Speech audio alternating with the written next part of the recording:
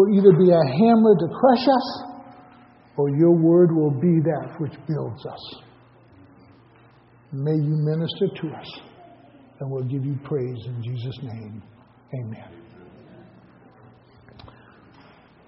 We're in that book of Galatians and chapter 5 and verse 22, and we've talked about love. You can't begin to minister until you love people. You have to love people right where they are.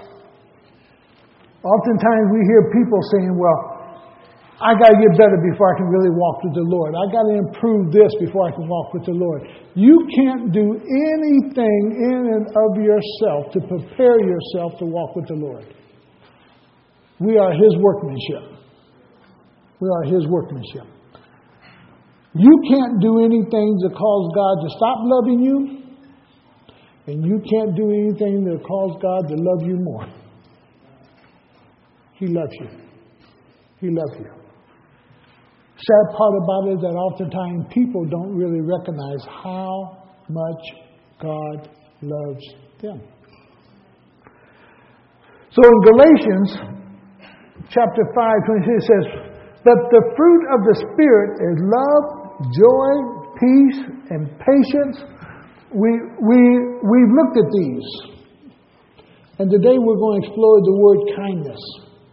Kindness and goodness are just about the same word there. And gentleness could be thrown in there, but we're going to use gentleness next week. But kindness and goodness is very close. If you're going to minister to people and serve people and wait on people, you have to be able to love them. You have to be willing to be patient with them. You got to find the joy of the ministry in that. You are the one that has to do. And you have to discover how great ministry really is. But that happens as you yield to the Spirit of God. You have to yield to the Spirit of God, because He's not going to force this character upon you.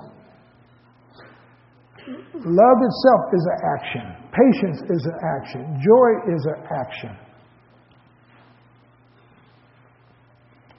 Kindness is an action. But He's not going to force it. You have to yield to Him that He might manifest His character through you as you minister to others. You have to yield to Him. Now I want you to understand something about our world today. Our world is not used to genuine love. Our world is not really used to people being patient because we're all short and we're ready to snap how quick. Right now.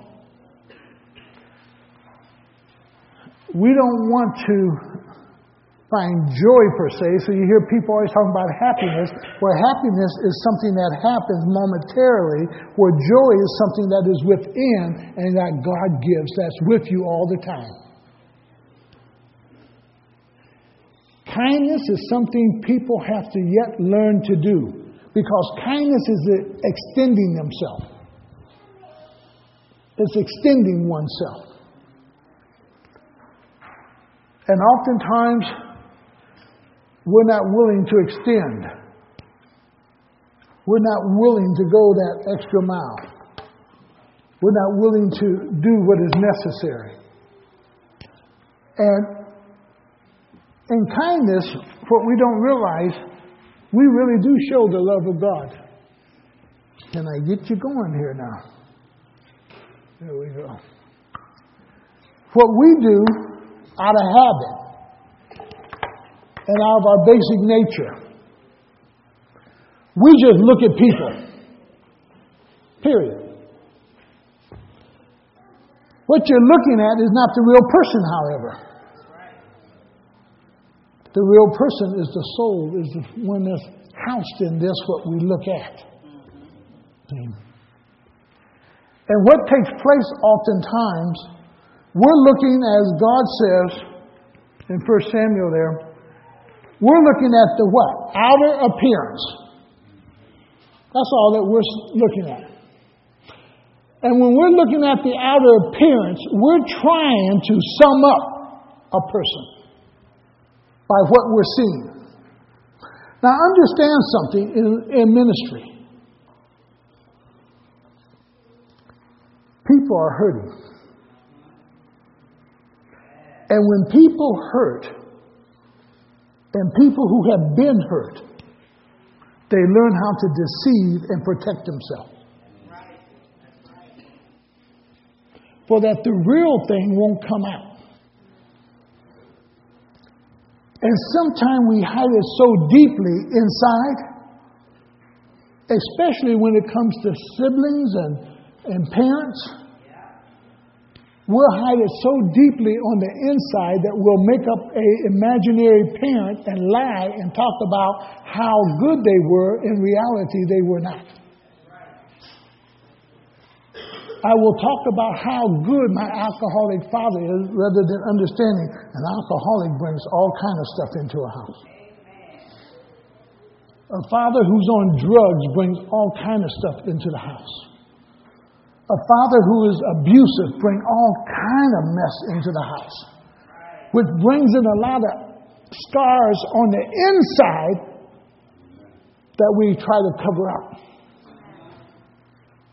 So what we're looking at quite often with people sometimes is just top surface. We're looking up there and we're looking at the outer person and we're not looking underneath. And the reason you need the character of the Holy Spirit or the fruit of the Spirit activated in your life in order that you might be able to gently deal with another individual with these hurts and scars. And let me share some with you. We all have them. Nobody's immune from them. We're all in the thing called life.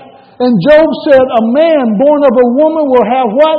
Trouble all his life. And because you have troubles, you have scars. How many of you can go in your body somewhere and find a little scar or remember where you fell and you scratch yourself and it's there? And it's still there to today. This one finger right here, it's a little bigger than all the others because I dropped a large block on it and it split my finger and they put stitches in it right here, but it's wider than all the others. What we don't look for is the abuse that has happened in somebody's life. And men, we got to be very cautious with that. I know today we want to be a huggy world. Everybody don't want to hug. Because when you get ready to hug, it causes flashbacks of something else. And what we have to learn to simply ask, may I hug you? Is it all right if I hug you? You know. And you get the permission, then do so. But just don't sometimes run up and be ready. Ask for the permission, because you don't know the abuse that a person may have gone through. You don't know the hurt that somebody's gone through. You know, we want to show them love, yes, but we show that person love by first getting permission to hug or to deal with. And that's just being kind to a person. We have the family issues. Children are dealing with all kinds of family issues. Especially if they're going through divorce. Their hearts, they don't know who to support. They don't know whose side to be on. They hurt because they know something's happened, but they can't explain it. It's bothering them, but they don't know how to voice it. And it's something that is with them most of their lives. I was just in a conference and it surprised me how many young men brought up divorce or their mother being abused by their father and couldn't do nothing while they just sat there and watched. And the pain, that scar is still there. Pain is still there. And we go through all these lists, and there's a lot more than that. The only reason a child gets involved in a gang because they're not in the gang at home. They're not in the gang at home. Now, we need to go just a little step further, and we need to ask something sometime when we're dealing with people. What is hidden? You don't ask them that. You begin to watch their behavior, watch their action, watch their committedness, watch what they're trying to achieve, watch what their goals are. You want to study the person. Because the end result is this. You want to be able, if you're going to be involved in that person's life, you want to be effective and you want to be able to produce the best product for God. That's right. And you need to understand something. When you are interacting with other people, they're also helping you. That's right. Amen. And they may not know that. And oftentimes they don't. But when people allow you to minister to them, God also winds up ministering to you also as you minister to them. So you need to ask, what's hidden? What's hidden? It's easy to say they made their bed so they're going to sleep in it. They sown that seed so they get what they've sown. But that doesn't bring healing. That doesn't cause a person to grow and mature. And what we're after is seeing a person grow and mature, that they can be successful in whatever they start off into. Understand this now, boy, if I can get there. We don't fight with God about forgiveness or healing. You ever recognize that? When people want God to forgive them, they don't fight with God about receiving His forgiveness. They'll even tell you, God's forgiven me. And when they need a healing, they won't argue with God about healing them. They're sick. They want help. And they'll tell you, God healed me. God did this. Where we fight with God at is in the transformation of our lives. Because, see, I don't really want to be what God wants me to be. I want to be what I want to be. And that's where the real battle goes on. Because, see, the Lord said, if any man's in Christ, he's going to be what? A new creation. And that's where the real battle takes place. And that's why you got to be willing to suffer along with people. You got to love them through it. You got to be gentle with them. You got to be patient with them. Because they got their own inward what? Battle going on. And sometimes they'll put you to the test to see, will you still be there? And we fight with God about transforming our lives. The thing about the transforming of the life is this. I don't know what I'm becoming, and that's frightening. That's frightening. But that's where we fight with God at. We don't fight with Him about His forgiveness. We don't fight with Him about His healing us. Where we fight with Him at is on the changing of our lives.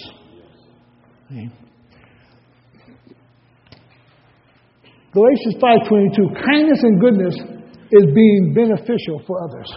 That's ministry.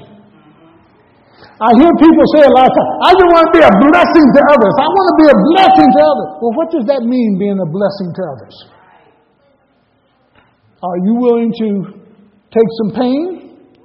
Are you willing to take a hit for another person? Are you willing to step down into some mud for another person? Are you willing to get a little dirty for another person? See? What does it mean to be a blessing to another person? Because sometimes we'll tell the person, you got to come up here, but I'm not coming down there. Now, I want you to look at this. God came where? Into the cesspool to rescue me. And sometimes we got to step down into the cesspool to help somebody else come up. See? And that's what kindness does. That's what kindness does. See? It's responding to love. If you tell somebody you love them, but you're not patient with them, and you're not kind to them, and you're not gentle to them, and you don't want the best for them, you don't really love them. You're just using the word. Okay. Now, understand, out of that kindness, you're producing a benefit for that person that allows them to have an advantage and favor for others. You're going to give them an advantage and you're going to give them favor. That's right. That's what they're going to benefit from you. And you're going to help them along the way. That's your kindness. And you need to understand, that kindness produces a benefit that you're going to give away to others. It's not an issue, are they worthy of it? Why? Because I was not worthy of God's love, His patience, His goodness and kindness towards me. I wasn't worthy of it. So I remove the worthiness of a person, whether they're worthy to receive it or not. I have to remove that out of the way. And the character of the Spirit that He's trying to build in me is going to allow me to love that person. It's not an issue, do they deserve my love? Are they worthy of my love? They're just going to get it. And they're going to receive my kindness. Not because they're worthy of it. Because the character of the Spirit that just gives it. And again, we talked a little bit about, I just want to be a blessing. When you're a blessing to others, you're going to give them the benefits of advantage and favor. You're going to give them whatever is needed, per se, for them to help build themselves. The beneficiary is the person receiving your acts of kindness. They benefit from your kindness. They benefit from your love. They benefit from your peace. They benefit from your patience. They benefit from you being in their presence in their life. Now understand something, and this is critical here, because we don't see ourselves this way. In reality, you are either a curse or a blessing to people. There's no middle ground. Either you are building people or you're tearing people down. One or the other. Either you're loving people or you're hating people. There's no middle ground. And surprisingly, with Christians, we try to find this middle ground. Because I don't think you're worthy to be trusted and really loved and built up yet. Well, what do I have to do in order to be built up? How is it that I get into your good graces? How do I get your favor? How do I get from you and be able to glean from you? See, if I had to do something for God to love me, He would have never loved me. If I had to do something to win His favor, to win His blessing, I would have never received not one blessing. We are either benefiting other people, blessing them, or we're cursing and taking from them. Okay. Kindness is the act of contributing to the improvement of a person's life or condition. Kindness is an act a decisive act to improve or contribute to a person's life, to improve that person's life or condition. Kindness. Now understand this, when you're being kind to a person, you may not receive anything.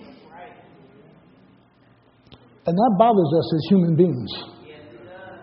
Because anything we do, we always want to get a what? Get something out of it. What's in it for me? When you're being kind to somebody else, it may not be nothing in it for you because you may not even get a thank you.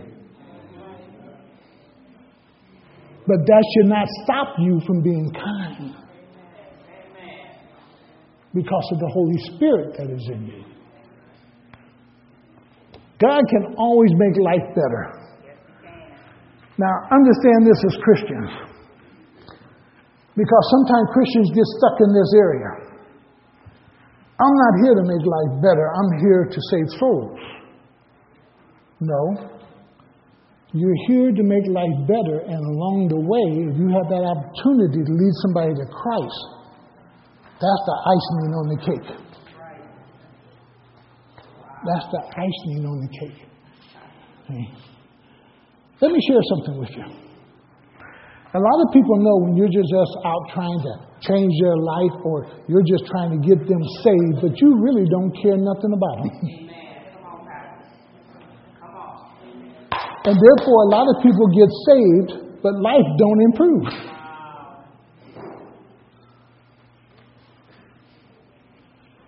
Because oftentimes for life to improve, somebody got to spend some time with them. Hey. Go to 1 Timothy, chapter 6, 17. God can always make life better. Because oftentimes we think, boy, we have enough money. I got it made. I don't need nothing else. But I want you to catch what the Lord's going to say in 1 Timothy 6, 17 through 19. Because money is not a cure-all. He says, command those who are rich in this present world not to be arrogant, not to put their hope in wealth, which is so uncertain, but to put their hope in God, who richly provides us with everything for our enjoyment. Who, what? Provides us with everything for enjoyment. Now, picture this with me for a moment. If God was not interested in making life better for everyone, but only the Christian, that Christian farmer would receive all the rain, all the good soil, all the sunshine, everything he needs. But that sinful man would not receive the rain, would not receive the sunshine. But remember what Scripture says? God allows it to rain on the just and the unjust. Why? He benefits both. Why? Because of life that He has given. Okay. Hopefully, both will recognize where that blessing is coming from. That's what's important, that both of them recognize the rain is a blessing from the Lord. The good soil is a blessing from the Lord. The sunshine is a blessing from the Lord. But He allows it to happen to both. And as Christians, we're here to improve life. Not just for ourselves, but for everyone. So as my cup runneth over, it's not just for me, it should be for who? Everyone around in my little environment that my cup runneth over can bless. And He says, remind them who are rich that wealth don't provide everything. But He says, I have the ability to provide you with everything for our enjoyment. Just because you're rich don't mean you're enjoying life, that you're enjoying everything. But God says, I'm able to cause you to enjoy everything. Let's go a little further. He says, command them to do good, to be rich in good deeds, not just in their wealth, but in their action and what they do. He says, and to be generous and willing to share. In this way, they will lay up treasures for themselves as a firm foundation for the coming age, so that they may take hold of the life. Now catch this. They're already living. But he says that they might take hold of life that is truly what? Life. That they may take hold of the real life. Oh, they're alive and they're living. And those are folks oftentimes we call, they just surviving. They're not really living life yet. They just making do. They're not living life yet. Every part of life for them is a struggle. Let me share something with you. God meant for us to struggle, but not like Satan means for us to struggle.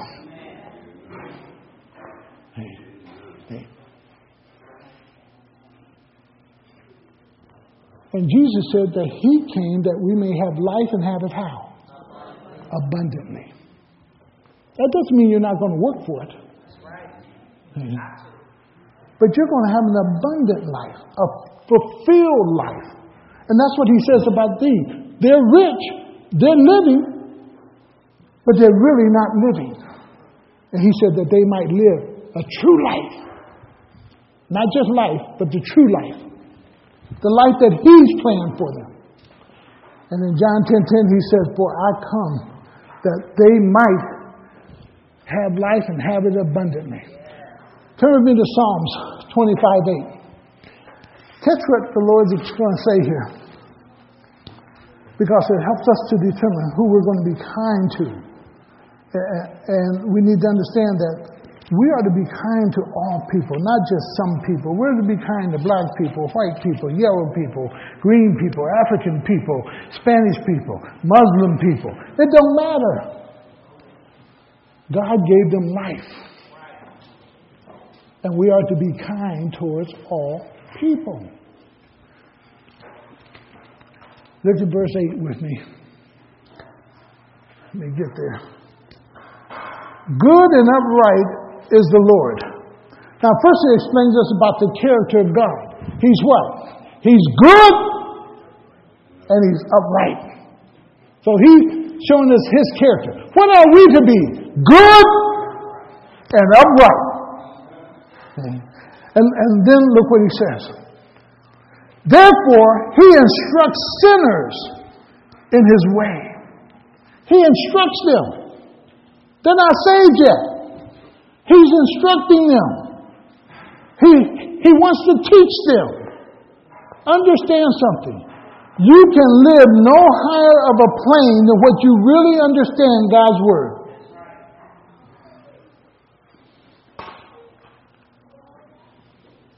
The more understanding that you allow the Holy Spirit to teach you and give you wisdom from God's Word, the less you have to live on, and yet the better you live.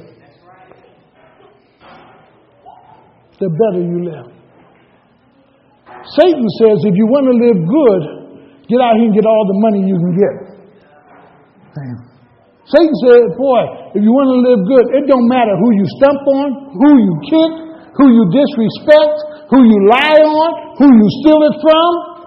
That's right. Because the only person that counts is and God says, boy, therefore he instructs sinners in his way. Now come down to verse 12. I think God makes a difference here right now. Because he doesn't use the word sinner. Catch that. Sometimes when you're reading, see what God leaves out, see what God put in before. In verse 12 he says, who then is the man that fears the Lord? He will instruct him in the ways, now catch the end phrase here, chosen for him. The other one, God is just instructing. Why? The instructions first is going to lead you to Him. The instructions first is going to bring you knowledge about Him. For what reason? That you might come to a saving knowledge of Him. And then the second instruction, God said, now I'm going to show you your real purpose why I gave you life. I'm going to show you why you're living.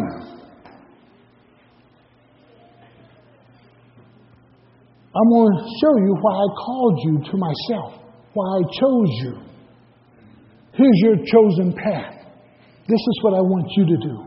This is what I want you to work at. This is where I want you to go. Okay. And He does all of that out of His kindness or His goodness. Now, in Luke 6, remember we were just talking about if you're really worthy of it or not? Go to Luke 6 and verse 35.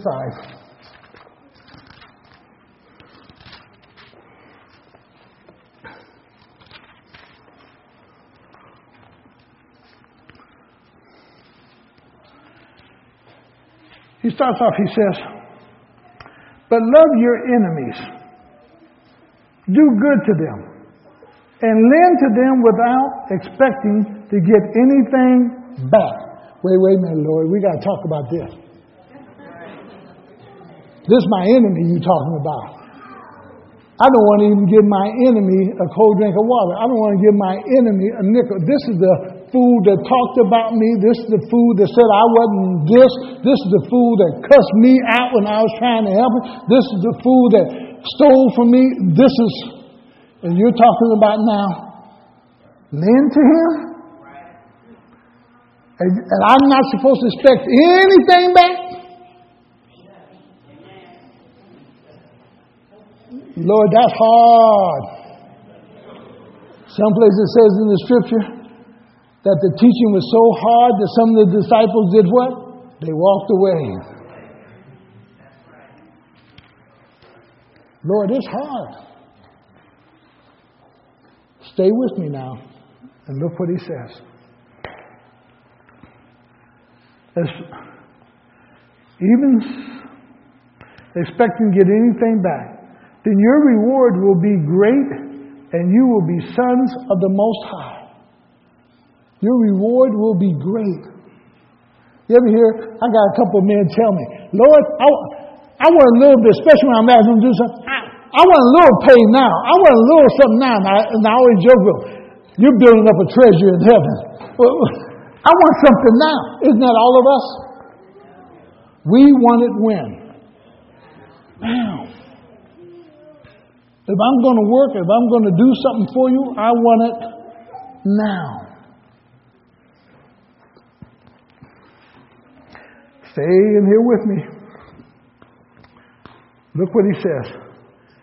Because he is kind to the ungrateful and the wicked. He is kind to who? What does it mean to be ungrateful?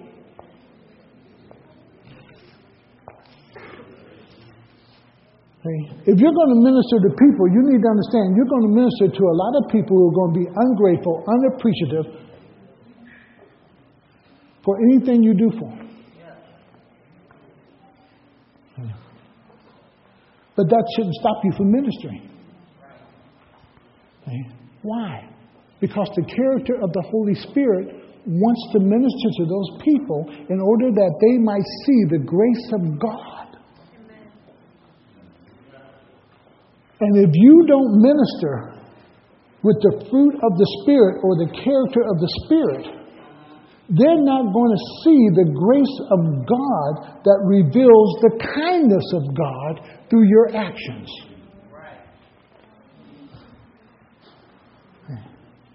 And that has to happen. Because people always have it in their mind, you're doing something for them for you can get something.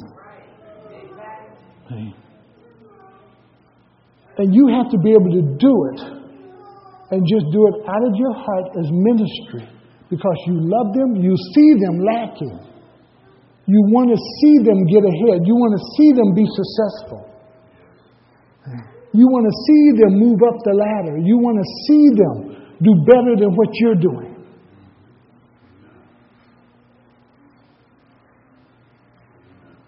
And therefore, the gift of that Spirit is the character of the Spirit that you might minister to people. He goes on in Romans 2:4 says, it's the kindness of God that leads a person. Now catch it. It does say it leads them to a point where they repent and they're being saved, but it leads them to what? Towards repentance. Towards it. Because to accept the Lord Jesus Christ is something you have to desire to do, want to do. It's a commitment you have to make from your own heart. Now understand this. God will show you all His love, all His kindness. God will work with you, but God will not force you to accept Him. To accept Him. A man can woo a woman, buy the candy, buy the roses, take her to dinner. He cannot force her to marry her or to love her. A woman can chase after a man, cook him the best dinner, clean, do everything. She can go overboard. But that doesn't mean that man will love her or even really want her.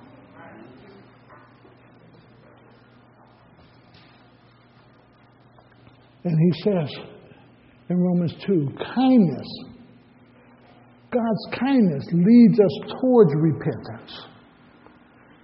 But we're the ones who got to come to the place and say, Lord, forgive me. In Ephesians 2:7, let's go to it because we're going to camp there in Ephesians just for a moment. In Ephesians 2:7 says, God's grace is seen through His kindness in a sense. And that's why we must show forth this kindness, because people catch God's grace in that act of our kindness. And if you're not willing to be kind, and remember, God was kind to you. And in that kindness, you saw God's grace. And grace really is God's unmerited favor. You don't deserve the kindness. You don't deserve whatever God's doing. But God's doing it out of His love. Remember the very first fruit? Love. If it's not done out of love, to very begin with, genuine love, then everything else falls down. It's building blocks. It got to be out of love. It got to start with that. You really, genuinely care for that person. Now, you may say, how can that happen? I don't even know that person. If you deal with fleshly love, you're right. You got to get to know the person. You got to spend the time with the person. You got to get to know this and that and all the other stuff, ins and outs of the person. But if it's agape love, you love with a godly love based on what you're seeing. Remember Christ? How He said He would have loved to have taken Jerusalem and put it under its wing because of what He was seeing. You can see some hurt. You can see some pain. You can see disappointment. You can see failure. You can see unsuccessfulness. You can see the damage that's been done. You can see certain things. God allows you to see certain things. What He don't allow you to see sometimes is the causes of those things. You can see people's anger, but what's really causing that anger? What's driving that anger? You can see people's lack of being able to make good, sound decisions, and you can understand this part of it hadn't been trained to make good, sound decisions. And the issue is that training part. Especially for young men, because they're going to be heads of families. They have to make decisions, not just for themselves, but for their children and their wives. that they can put the facts together and really make sound decisions. Not about themselves, but about their family. And go to Ephesians 2:7 with me. You're there already, I imagine. Let me get there. He says in 2:7, in order that the coming age he might show his incomparable riches of his grace. Now, I want you to catch on the word show. Show. God says he's going to show his grace. Now, how's he going to show it? His incomparable riches of grace expressed. What's going to be expressed? His grace is going to be expressed. How? In his kindness to us. Let me ask you something. Do you know when somebody's being kind to you and somebody's being mean to you? They don't have to tell you they're being what? Mean. Their actions and what you're receiving from them says that person's mean. But when they're kind, do they have to say, I'm being kind to you? But their actions automatically say they're being kind.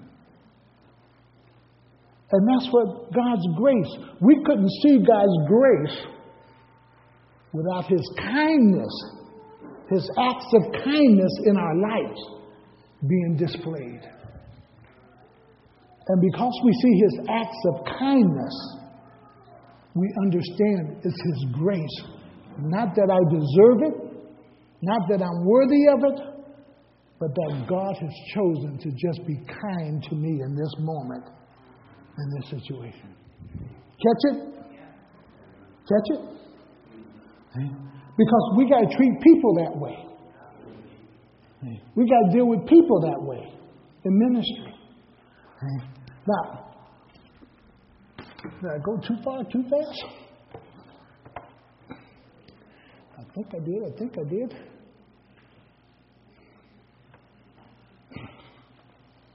No, maybe I didn't.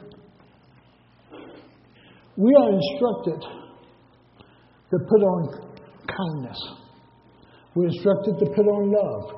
Colossians and Ephesians are two books, sister books. They're very close.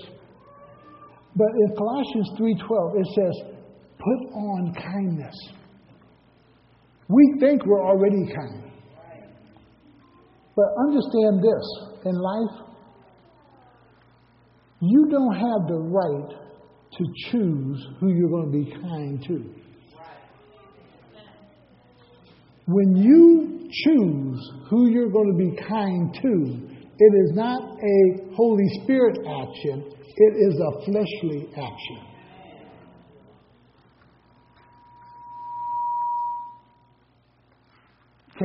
Can you distinguish with me on that? Yeah. In the flesh, you can choose whoever you want to be kind to.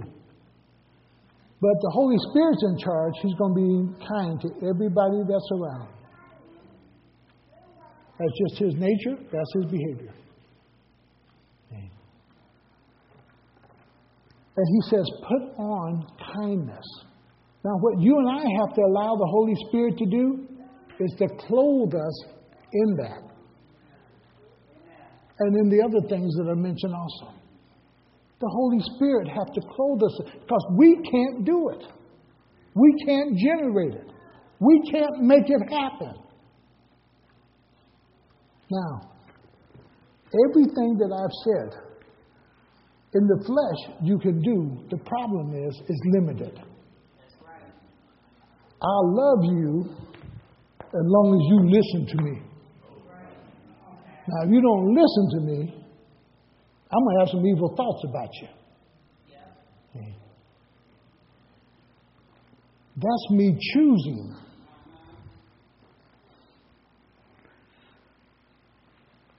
Me loving you, even though you don't listen to me, says I got to have patience with you as you mature and grow. And as I am showing you patience, I'm going to find joy in our relationship. And in that relationship, nothing you're going to do that's going to disturb my peace. Because my peace is on the inside. Hopefully that will flow over to your life too then. Now we're enjoying peace together with our Heavenly Father. But if you're troubled on the inside and you're mad on the inside and I have peace, I'm not going to allow your peace and your anger to mess with my peace. I won't allow that.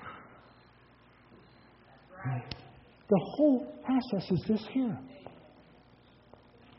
If I yield to the Holy Spirit, He will work these characteristics out of my life, out into the atmosphere, out into the people that I'm dealing with. That for one purpose, that they might really see the grace of God at work. And you'll have people ask you, why do you like me? Why do you like me? I did this to you and I did that to you. Why do you like me? You know? Why are you trying to help me? I wouldn't help you. And that's when you know it's not you, it's who?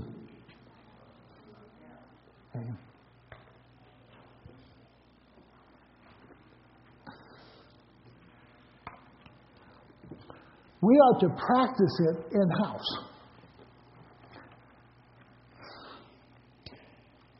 When Mama taught you manners, and I hope Mama taught you manners, did you learn them first in-house or did you learn them outside the house? You learn them in the house. You learn how to sit at a table. You learn how to use a fork and a knife. You learn certain things in-house so that when you go out-house, you will know. I better change that word. But when you go outside,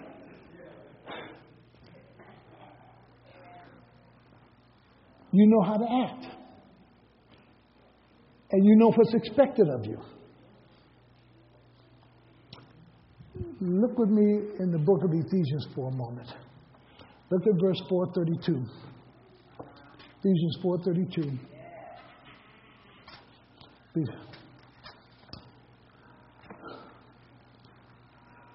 He says, be kind and compassionate to one another, forgiving each other, just as Christ forgave you. Be kind to one another. He's talking to the Ephesian church. Now understand something about this church. This church was a mixture of all types of ethnic groups. You can say Jews and Gentiles, but among the Gentiles, there may have been some Romans, some Greeks, some Phoenicians. There were different groups. And you have to understand something. These groups, by nature, were very hostile to one another. Very hostile to one another. They didn't care for each other. They didn't like each other. So where they're going to begin to learn how to love each other, where they're going to really learn how to be patient with each other, where they're going to really learn how to be kind to each other, first right in the house. Now, you have a lot of people tell you, I'm not going to church because them people are ugly. They'd rather go somewhere else other than where? Church. You go to church, you're going to be mean because you don't fit in my group. And I'll make sure you're going to stay out of my group. And don't you dare sit in my seat. And don't you dare try to outdress me.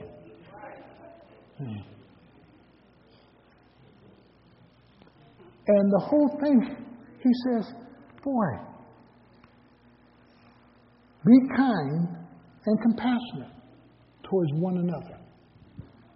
Be kind and compassionate. Go to 2:14. Ephesians chapter 2. and verse 14.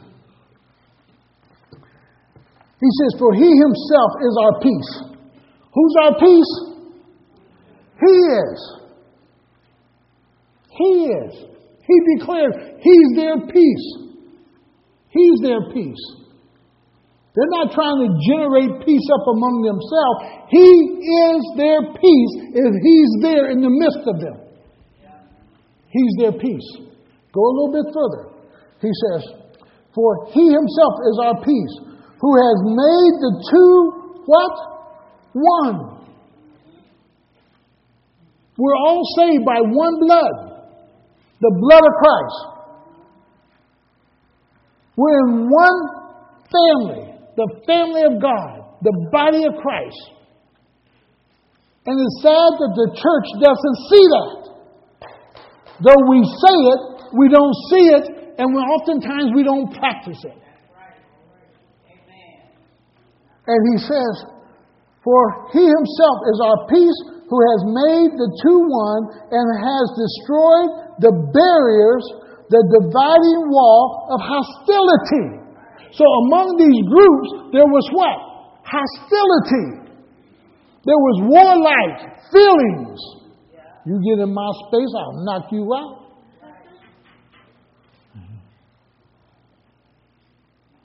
And they had these warlike feelings against each other. They were unfriendly towards each other. You ever see people be unfriendly towards people in church? Yeah, it happens. Why? Because God is teaching us how to be kind.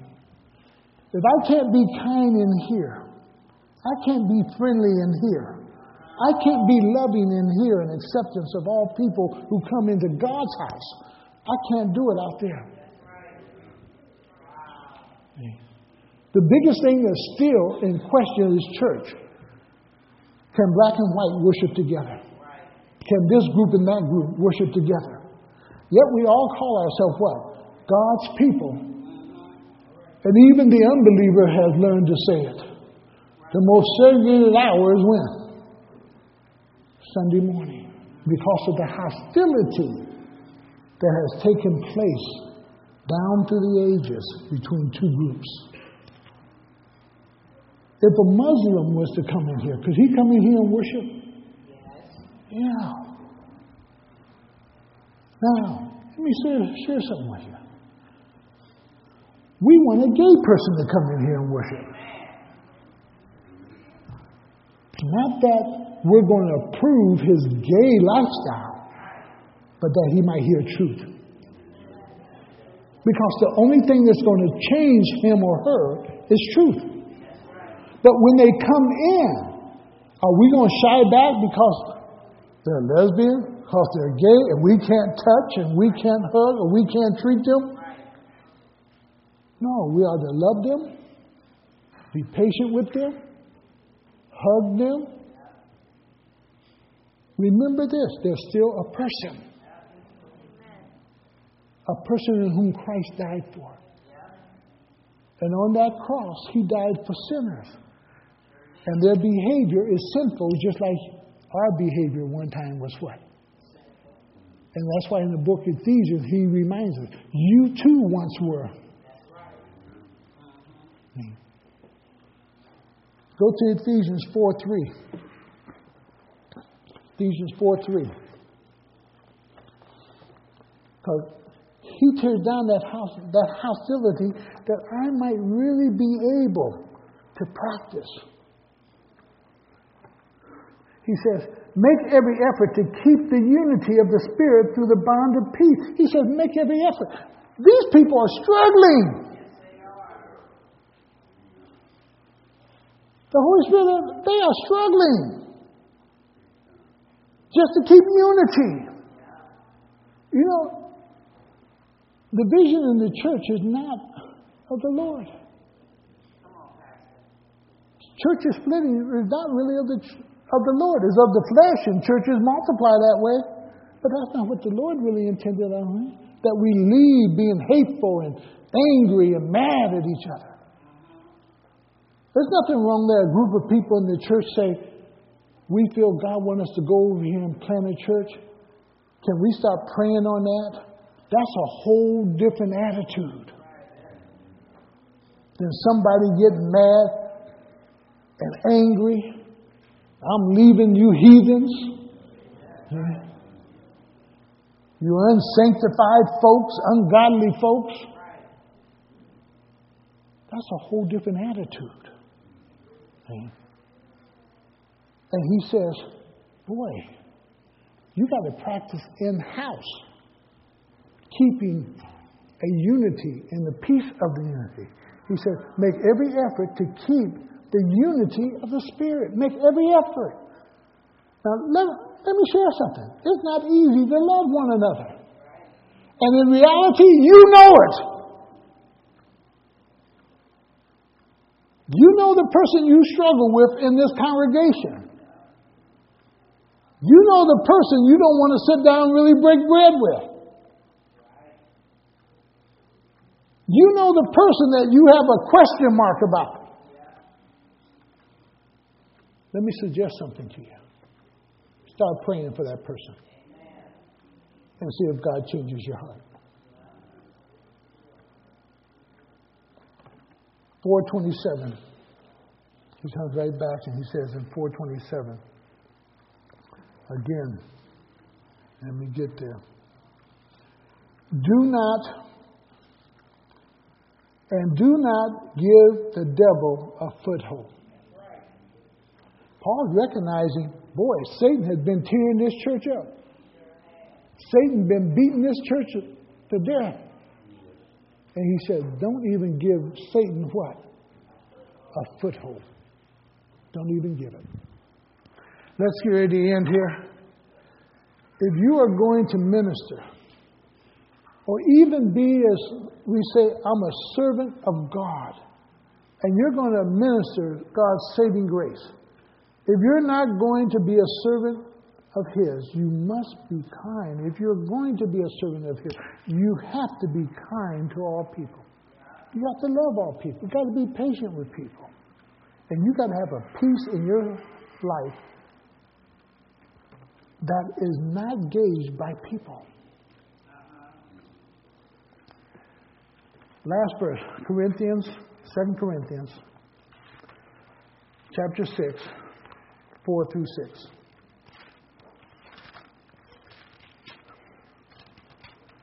Listen to what Paul says, and listen to what Paul goes through. You know, if you really want to see people who are servants of God, the question you want to ask in their life is this: how much are they willing to sacrifice? How much are they willing to sacrifice? How much are they willing to go through to see another person really saved? See, we don't save people usually out of our comfort zone. We save people when we dive into our areas of uncomfort. Verse 4. Rather, as servants of God, we commend ourselves in every way in great endurance, in troubles, hardships, and distress. Verse 5. In beatings, imprisonments, and riots, and hard work, and sleepless nights, and hunger. I want you to see what this servant's going through. Verse 6. Yet in purity, yet in understanding, yet in patience. Going through all this and being patient. And catch the next word. And kindness. Now, how are you going to be kind to people who trouble you? People who get on your very last.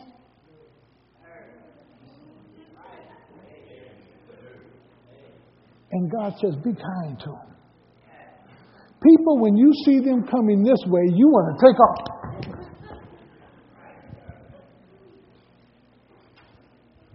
I was telling a person the other day, they're telling me what happened between them and their neighbor. And every time the neighbor's out or she's out, she turns the other way. Won't even look at them.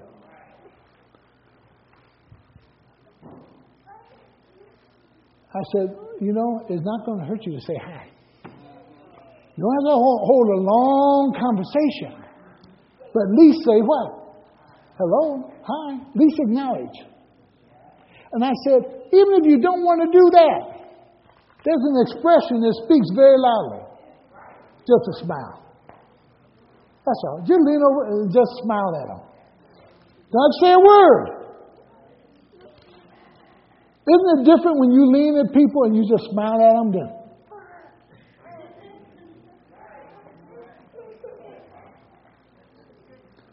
Just a smile.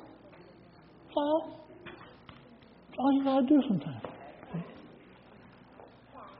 And God has given us ways to break the ice, to break the wall down, that we can minister to them the saving grace of the Lord Jesus Christ. And Paul says, yeah, I was troubled, I was beaten. How do you be kind to people who beat you? How do you be kind to people who cause you hardship? How do you be kind to people who imprisoned you? How do you be kind to people who cause you sleepless night with the jukebox playing so loud?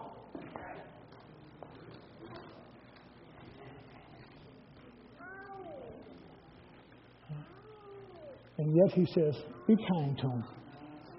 Be kind to them. It's challenging, isn't it? But you can do it if you allow the Spirit of God to work the work He wants to work through your life. He has to work in you, and once He's worked in you, then He'll work through you. Amen? Let's pray. Father, we just thank you and praise you, Lord,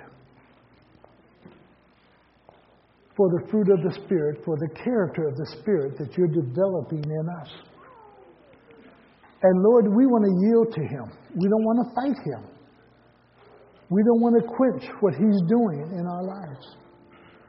But Lord, we want to surrender to the Holy Spirit, that the Holy Spirit might truly show the real kindness of God and people might know the real grace of God. And that kindness, Lord, may lead them to repentance. May cause them to at least think about the God who loves them. At least consider, why am I being treated so nicely right now? It's all because of God. Why are these opportunities coming my way? Only because of God. And that, Lord, we all understand there's not one in this room that is worthy of your blessing. It's just that you choose to either bless us or don't bless us. You choose to give or to take. You choose to either set us up or to take us down. You are still the sovereign God in charge. And we are the clay and you are the potter. And you're going to fashion us, oh God, to be what you desire us to be.